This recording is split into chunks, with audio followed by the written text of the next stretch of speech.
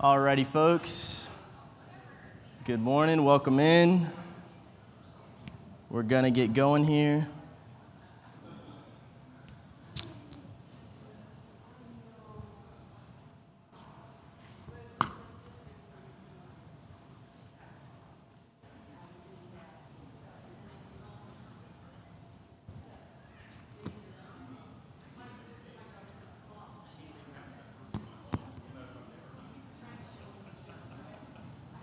All right, we got a lot to cover, so I'm going to pray and we're going to get started. Let's pray. Lord, it's a privilege to meet together this morning, Lord, to study your word. Help us, Lord, to be small in our own view, Lord, and for you to be great and mighty. Lord, we want to give you glory, Lord, so I pray that we see Lord, the beauties and the excellencies of Scripture here, Lord, I pray that your Spirit would work and help us to do that now. In Christ's name we pray. Amen. All right. So there are outlines back there if you want to grab one of those. I think some points will be behind me as well on the PowerPoint. Thank you, Christine, for doing that. So that'll be helpful. Hopefully that helps us follow along. All right. So we are in the process of studying this amazing letter to the Hebrews. And we have been thinking more recently about the way in which the author of Hebrew tells us that Jesus, whom we are to consider, is both the apostle and high priest of our confession, right? We see that in chapters 3 and in chapter 4. We went over how the author has been teaching us a little bit how Jesus is God's apostle. And then he ends that section by telling us about the power of the Word of God. Now we are going to turn this morning to Hebrews 5, but I'm actually going to start with a section from 4, the latter end of 4. So we're going to read through chapter 5, verse 10 first, although I'm covering all the way to chapter 5, verse 14. So we're going to kind of break this up. So let's read. I'm going to start in Hebrews chapter 4, verse 14. And it reads, "Since then we have a great high priest who has passed through the heavens, Jesus, the Son of God, let us hold fast our confession. For we do not have a high priest who is unable to sympathize with our weakness, but one who in every respect has been tempted as we are, yet without sin. Let us then with confidence draw near to the throne of grace, that we may receive mercy and find grace to help in time of need."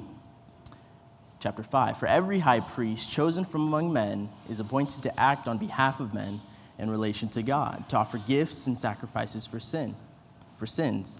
He can deal gently with the ignorant and wayward, since he himself is beset with weakness. Because of this, he is obligated to offer sacrifice for his own sins, just as he does for those of the people. And no one takes this honor for himself, but only when called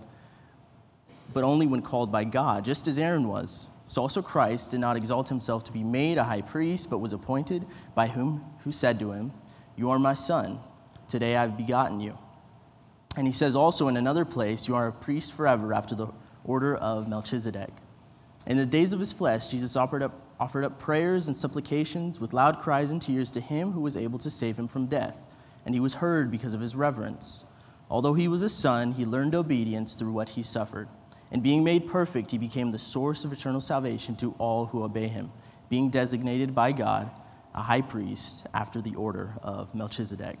So we're going to work with that section first, and then we're going to finish as we conclude through 11 to 14. So this is how this passage opens in chapter 4. Point A, we're going to see the writer begins with an encouragement, and he's going to flow into chapter 5. So verse 14 in chapter 4, "Since we have a great high priest who has passed through the heavens," right? This is shortcut language for ministering here on earth, dying on the cross, being raised on the third day, and ascending to the right hand of the Father. Since he has passed through the heavens to the very throne of God, we today have a great high priest, Jesus, the Son of God. And the emphasis is on the term great. This term is also used to describe our Lord as a shepherd in the ministry. In chapters 10 and 13, I'm coming. He is great because unlike the priests in Israel's day, who had to first, upon entering the most holy place, atone for their own sins, with the sprinkling of blood, and then the people sins. Christ, who is sinless, excels greatly the earthly high priest. Secondly, the Jewish high priest entered the inner sanctuary of the temple only once a year and stood only momentarily in the very presence of God. Jesus, by contrast, because he is the Son of God, human and divine, is always in the heavens and always in the presence of God. So he's majestic in power and glory.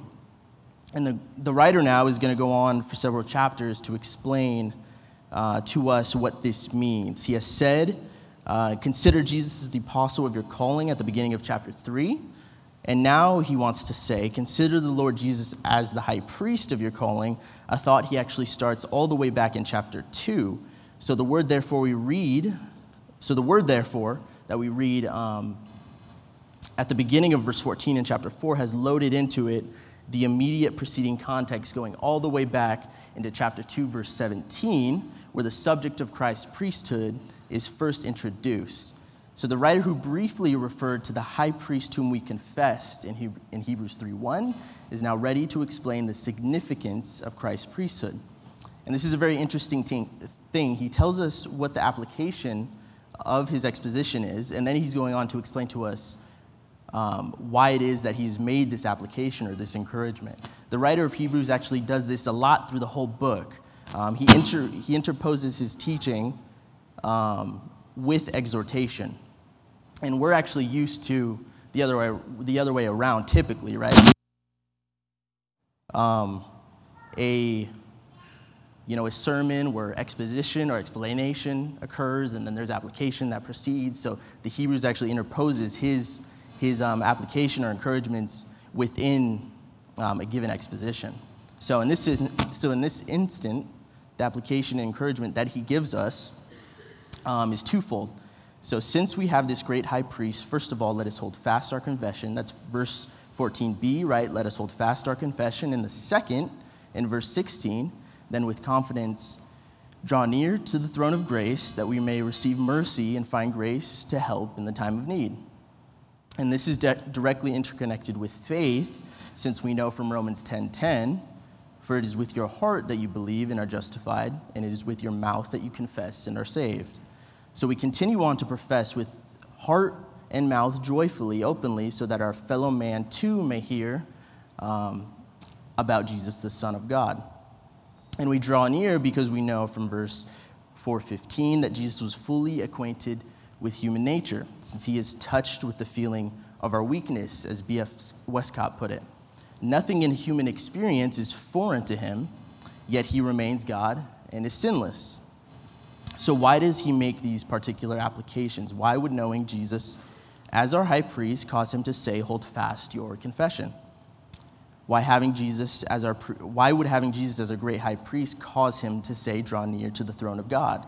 So first of all, he starts to answer these questions by his exposition of Jesus' priestly ministry. What does a priest need to be, and what does a priest need to do? Well, he thinks back to the high priests of the Old Covenant period, and he suggests that there were 3 marks of a true high priest. The first was his function, the second was his character, and the third was his calling. First of all, his function, and this is B, we're going to get into B now on the outline. We're moving into chapter 5. And it reads, verse 1, every high priest chosen from among men is appointed to act on behalf of men in relation to God, to offer gifts and sacrifices for sins. So the purpose of a priest, then, is that we should have somebody who is able to bring it to pass that our sins will be forgiven. That, of course, was the reason for all of these sacrifices in the Old Testament, and especially the sacrifices that were associated with the high priest we read about in Leviticus 16. That's what a priest is for. A priest serves so that it will be possible that my sins will be forgiven. And as verse 1 states, a priest is chosen specifically, so appointed, which means it's based on a divine calling, and a priest is to offer sacrifices. The reason we need a priest is because we're not able to forgive our own sins. The truth of the matter is you can't forgive yourself. You can say to yourself 1,000 times, self, I forgive you. Look in the mirror every day and say, self, I forgive you. And you're just not going to get anywhere because there is no word of forgiveness. I can speak to myself that has the authority to do so. You do not have the authority to forgive your own sins. It's actually a ludicrous idea to think you ever could. So we need someone else. We need a great someone else to forgive us of our sins. So we don't look at ourselves, and we as a Western people, I think maybe if we don't look at ourselves in the mirror and say self-forgive ourselves, we do perhaps, we think maybe our good works outweigh our bad works, and in that way, somehow we earn favor or merit with God. And no matter how much you pile up the good things, no matter how much they seem to outweigh the bad things, and you probably don't say that out loud, you probably don't verbalize it this way, but right, we all like to project. We project way better than we really are, if we're all being honest. And we can't find any assurance of forgiveness in ourselves. We need a very special high priest to bring us the forgiveness of sins. So that's the function of the high priest. The high priest is the intermediary between God and his people. There's a second thing as well here, because you notice Hebrews underscores the character of the high priest, and this is a very important qualification as well. Chapter 5, verse 2, he can deal gently with the ignorant and wayward, since he himself is beset with weakness. Now, of course, one of the reasons he's beset with weakness is because he is weakened through his own sin. And so he needs to make a sacrifice first for his own sin before he makes a sacrifice for the people's sin. It's a very interesting statement, actually. For the priest, he needs to be conscious of what it means to be weak. Because if somebody is metallic and self-righteous and always seems to do the right thing, you're not going to go to that person when you've messed up. You need to go to that person.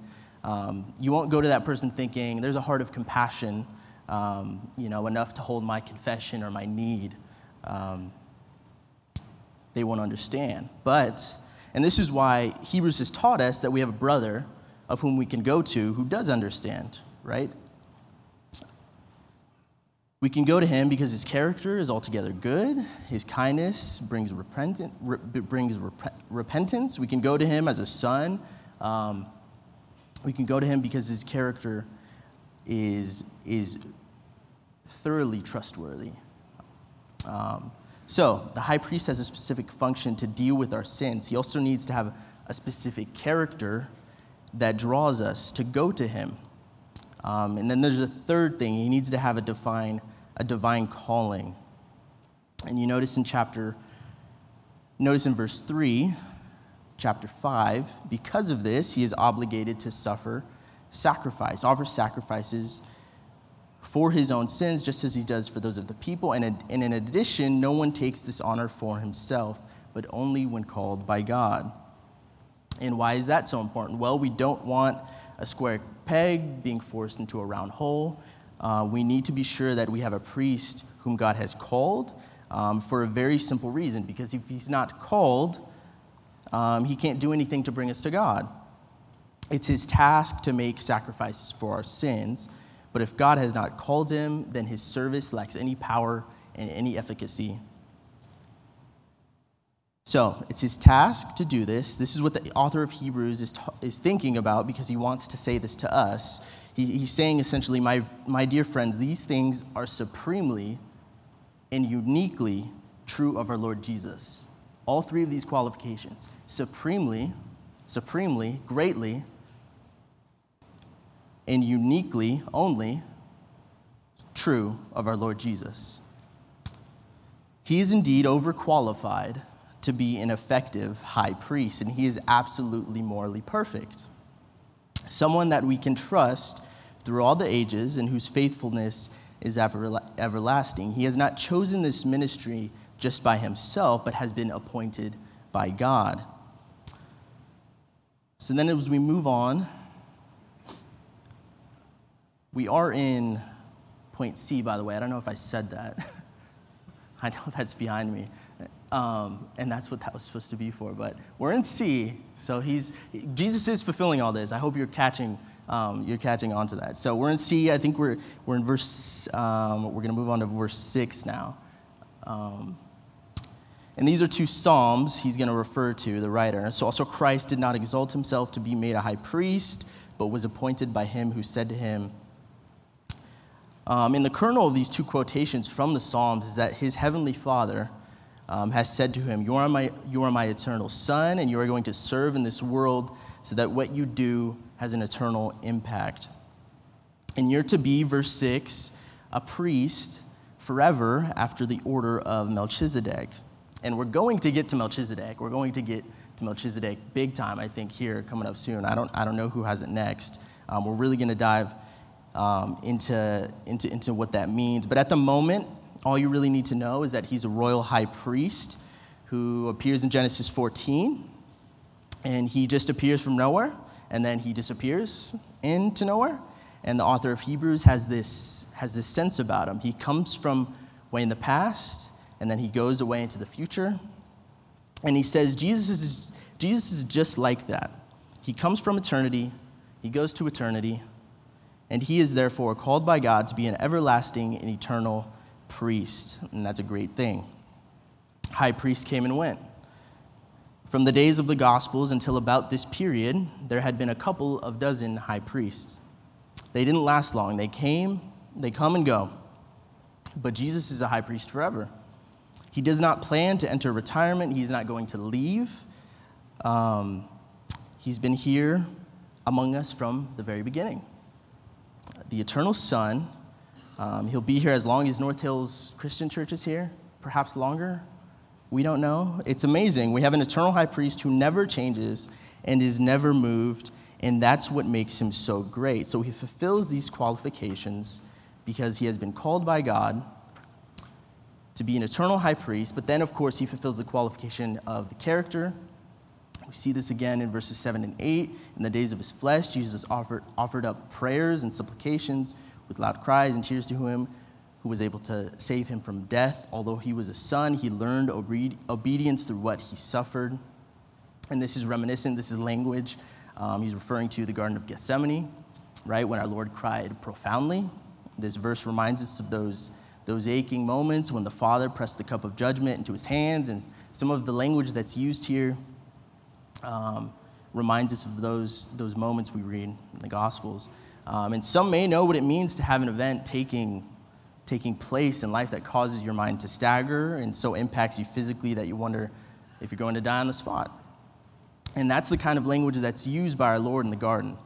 So, right, he calls out, Father, if it's possible, let this cup pass from me. Nevertheless, not my will, but your will be done. And remember how we're told in the Gospels the Father sent an angel actually to strengthen him. When the angel appears, does it mean everything's going to be fine? Do things start to get better? Well, no, not at all. Actually, the angel appears to strengthen him because it's clear in the gospel narrative what lies ahead. The road of redemption that is going to come.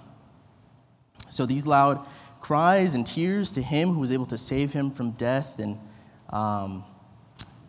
it's an important reminder, I think, for us to remember that he has been down there, he has suffered, and further down, whether it be temptation that we have failed to resist, he has resisted, or whether it be sorrow we have experienced, there is no sorrow like unto his sorrow.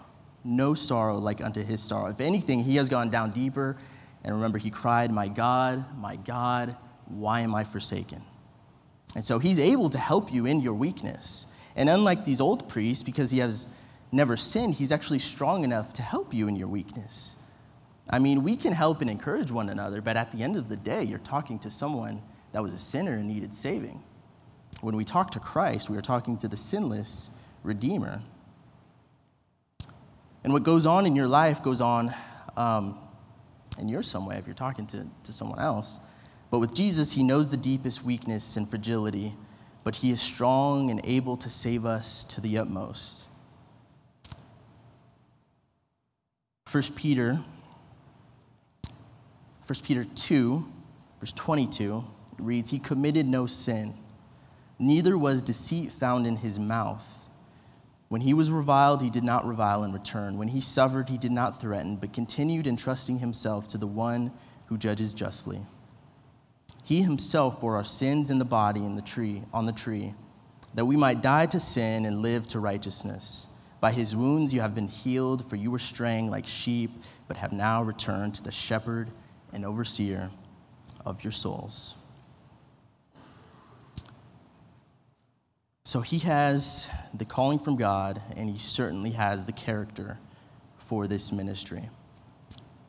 And then going on into verse 9 of Hebrews 5, although he was a son, he learned obedience through what he suffered, and being made a perfect or complete Savior, he became the source of eternal salvation to all who obey him. Christ is uniquely in all of history the eternal Son of God in our flesh. He is uniquely qualified to make himself the sacrifice for our sins. And as Hebrews will go on to teach us so marvelously, we understand that the blood of bulls and goats isn't even an appropriate sacrifice for the sins of a man or a woman. But the blood of Jesus Christ cleanses us from all sin, as he makes one perfect, complete sacrifice for all the sins of all of his people. And so as the priest who makes the sacrifice, we're told here he is the one from whom all the blessings flow. Our great high priest is the source of eternal life. Jesus, made perfect through suffering, leads many sons to glory. And the language here, Christ learned obedience, and Christ being made perfect, it can perhaps be perplexing on its face, but remember, Jesus did not have to learn anything. He did not become less God when he came and dwelt in human flesh. He also did not add anything to himself when he came and dwelt in human flesh. God does not change. He will always, his will always was the same as God's, God the Father. And he was always sinless, being morally perfect. However, in his humanity, Jesus indeed had to show full obedience. One translation puts it this way: "Son though he was, he learned obedience in the school of suffering." And I think Romans 5:19 helps us too. "For just as through the disobedience of the one man, the many were made sinners, so also through the obedience of the one man, the many will be made righteous." And think of perfection here in verse 9 as completion. As the burdens in Jesus' life become more taxing, so his willingness to assume the task his Father has given him increases. Perfection, therefore, must be seen as a completion of the task his Father or that Jesus performs. This all because out of the love,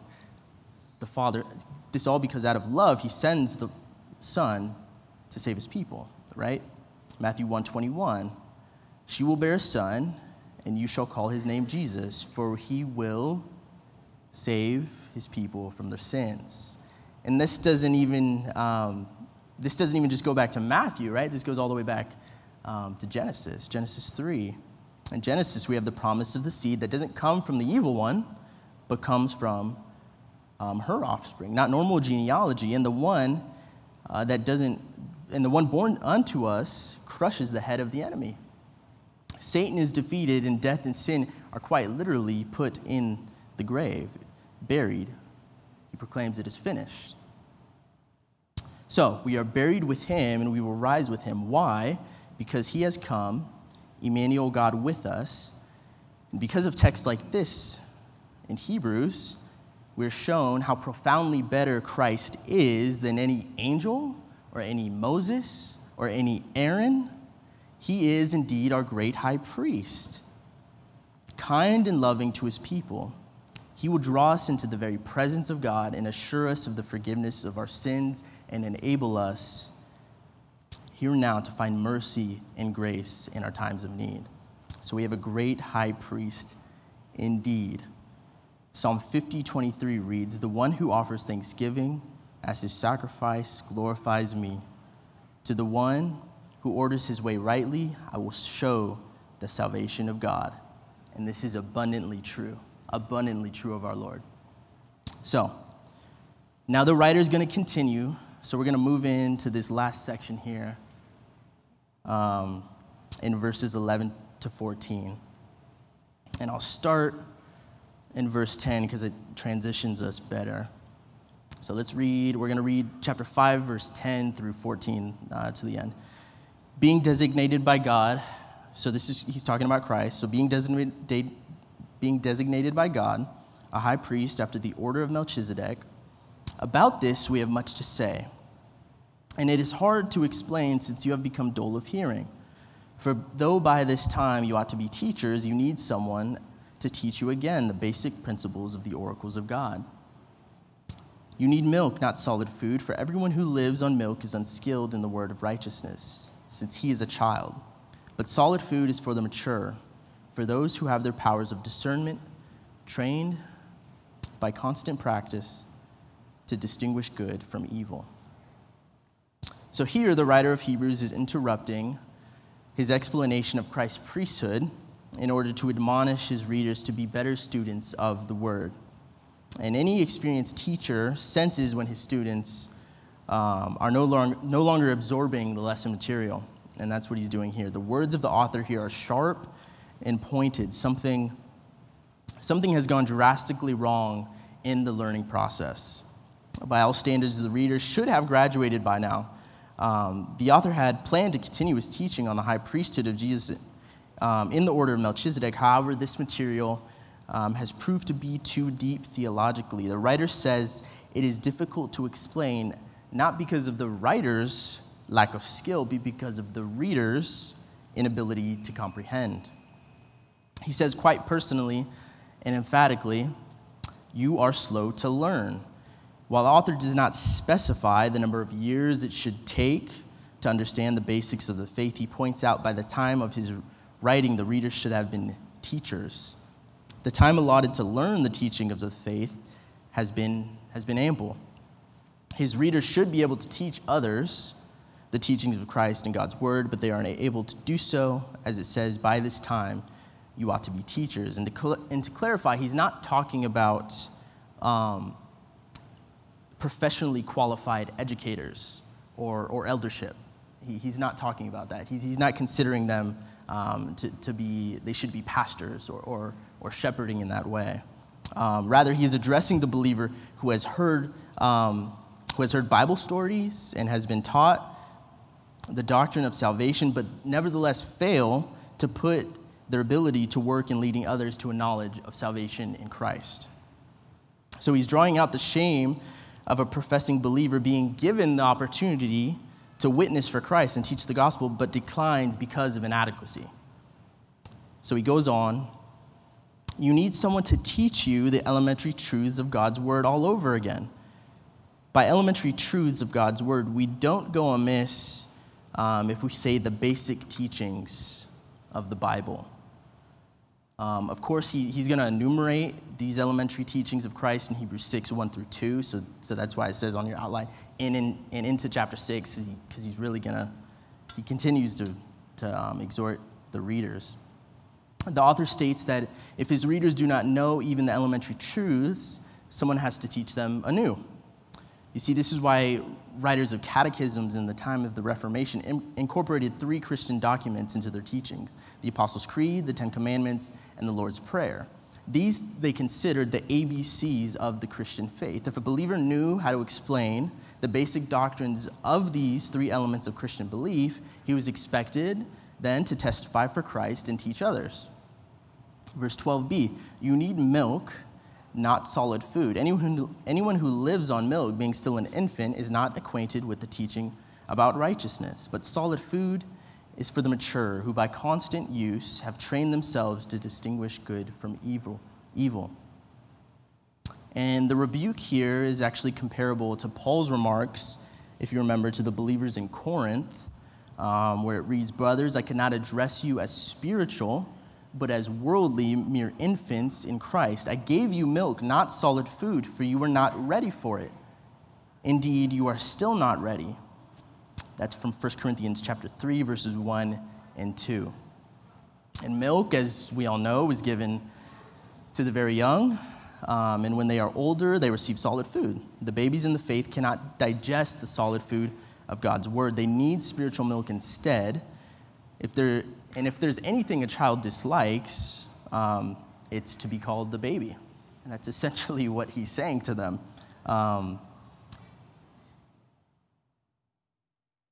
So the author of Hebrews calls the reader of his epistle an infant. To him, it is incredible that adults in the faith are still nurtured on spiritual milk, not solid food. He uses the word infant to put his readers to shame. He is not pulling punches and is not afraid to rebuke them or to admonish them and to direct them to a higher level of development. They must realize that growth demands solid food, and they will never advance on a diet of milk. It reads, anyone who lives on milk is not acquainted with the teaching about righteousness. So as the writer keeps on rebuking his readers, he draws a logical inference from the illustration of babies who exist on milk alone. The author indicates that just as infants do not know the difference between right and wrong, so the recipients of his letter are unacquainted with the teaching about righteousness. A mere infant is unaccustomed to making decisions about correct conduct because he needs to be taught on a daily basis. Of course, we must understand that the reader is using a metaphor in order to make this point. It comes down to how they are thinking and how they are reading the scriptures. He isn't literally addressing the nursery, right? He's not calling out literal infants. The contrast between infants and adults is shown in verse 14, but solid food is for the mature, who by constant use have trained themselves to distinguish good from evil. The writer calls adults mature people those who are constantly making decisions concerning ethical conduct. Their mental and spiritual training is perpetually put to use when they distinguish good and evil. Adults are repeatedly confronted with moral decisions that need to be made. Adults gain experiential knowledge that is still absent in children. So as children mature, they too will acquire the moral sense of discriminating between good and evil. And this is what he means by righteousness, by the way. It doesn't have to do with, he's not talking about their salvation or being saved. It's not like the quote-unquote children he is addressing in this congregation are without Christ's righteousness. The author uses the metaphor of milk for infants and solid food for adults to spur his readers to spiritual and intellectual activity. He wants them to understand the biblical implications of Jesus' high priesthood. And so here's the thing we should guard against, and it's being critical of the original recipients of the epistle and not looking at ourselves when we read this passage. For we ourselves can show the same characteristics. We who have heard the gospel, proclaimed for numerous years, many of us perhaps even since childhood or early adolescence, often do not demonstrate spiritual discernment. Although we have God's revelation in the Old and New Testaments, we may remain slow learners. The ABCs of the Christian faith are readily learned by any sincere believer who in turn should be capable of imparting this elementary knowledge to people unacquainted with the gospel. And we should think about it really as a corporate privilege of the church to formulate the teachings of Christian faith, the doctrines of God, man, Christ, salvation. The church and the end of the age all belong to the entire church, not merely to a few gifted theologians or just the elders or just the teachers or just the preachers, right? We like to make these categories as if they should know more and we kind of can get by with knowing less. We all need to know this stuff and should enjoy it. The church, as a body of believers, is the responsible agent in formulating, adopting, teaching, and defending these doctrines of the faith. We do all of this together. So knowing the word is not just for the preacher, but the individual Christian is always exhorted to progress beyond the level of, quote, the elementary truths of God's word. So, that's our content for today. He really does. It does feel like we kind of did two different things, which that's how the writer wrote it. So We'll get more into chapter 6, the exhortation. It continues. But for now, on your outline, there are some questions for contemplation. If we want to do that, we can contemplate together.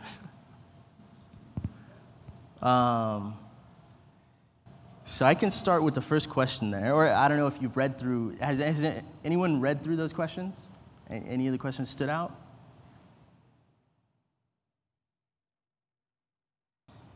Go ahead.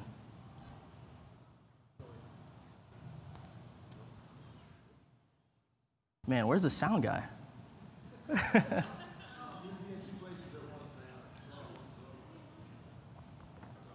We can, there Sorry. we go. Okay, we're back. Just actually, the first two questions talking about what does this tell you about what we should believe in God, and what does it reveal about some aspect of the gospel? I mean, I think you tied in really well the fact that the Old and New Testament teach the same thing. And we got to remember that this is being taught to the Hebrews, and part of why there's such a heavy, strong admonition here is because, wait a minute, you folks, you Hebrews have grown up knowing this truth. You have been completely inculcated with this truth, so you should be leading the charge now that it's been revealed to us in Christ. Right. You should be the ones going out and teaching. But instead, we're still having to go over the basics because you're not getting that first. So I think you tied that in really well in your first two questions, sort of reveal that a little bit too, how the gospel is throughout Old and New Testament. Yeah, that's a good point.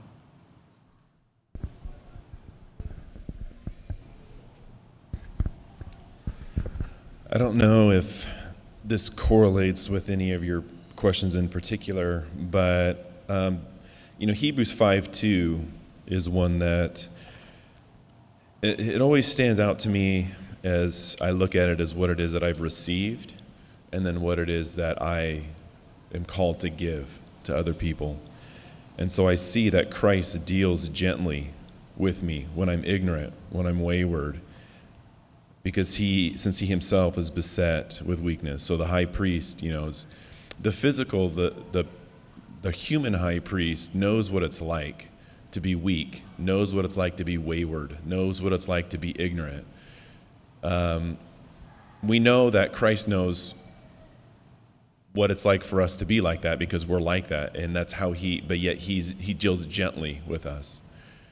And then, so that in turn goes, okay, well then, how should I deal with others, my children, when they're ignorant, when they're wayward, when they're with other people?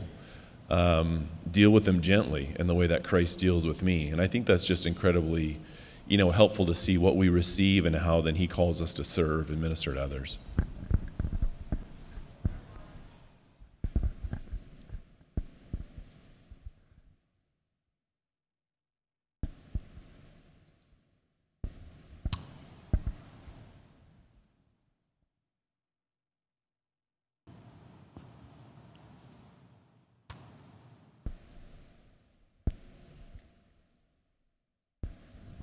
Should I read through any of these questions? Okay. Dan wants me to, so I submit. All right. So what does this passage tell me about what we should believe about God? What does this passage tell me about what we should believe about God?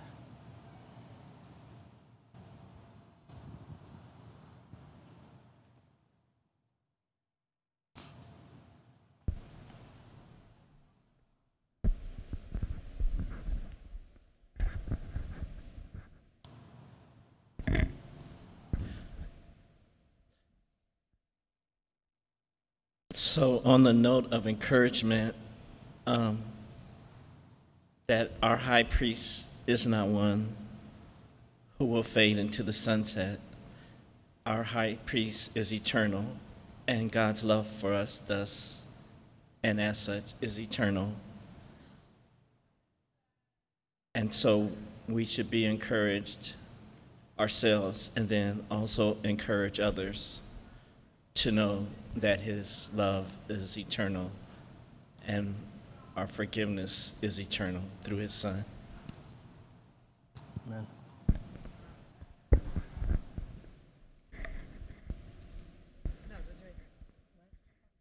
Testing.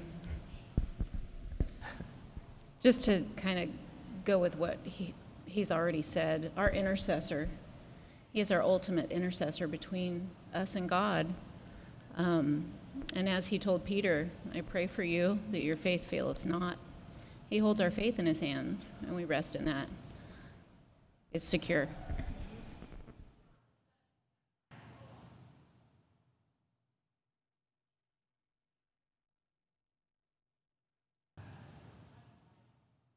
Anything else this shows us about God? Nick kind of hit on it, right? God's kind. Mike, yeah, kind of touched on he's eternal. God's our intercessor. Anything else we see? How about this question? What does this passage reveal about some aspect of the gospel?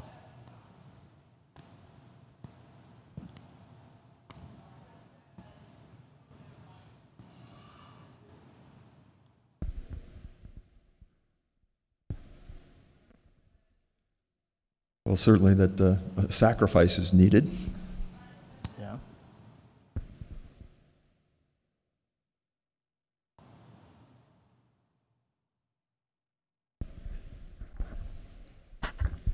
Also, that an intercessor is needed, somebody that goes to God on behalf of us and pleads our case to God.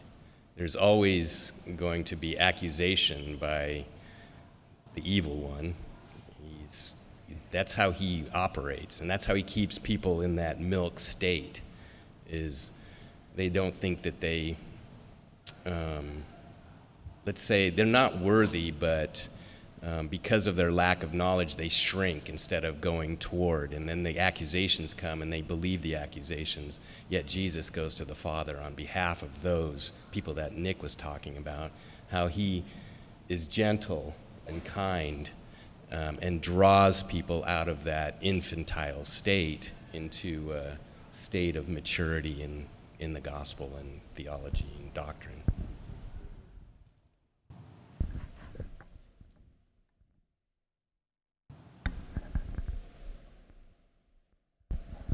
I would just mention the fact that him being the high priest now gives us access, that people didn't have before he came. And so we have access to him at any time, at any moment, so thankful for that.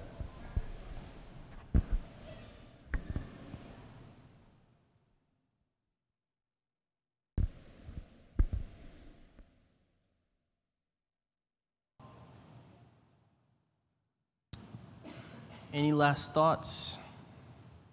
If not, I can close this in prayer and we'll be done. Nothing burning? All right, I'll pray. Lord, you are indeed most gracious and kind to us, to provide us with a great high priest, Lord, who on behalf of us takes on sin and the cross, Lord, and is indeed buried and resurrected, Lord. And we have life because of what our glorious Redeemer has done. Lord, that's why we're here.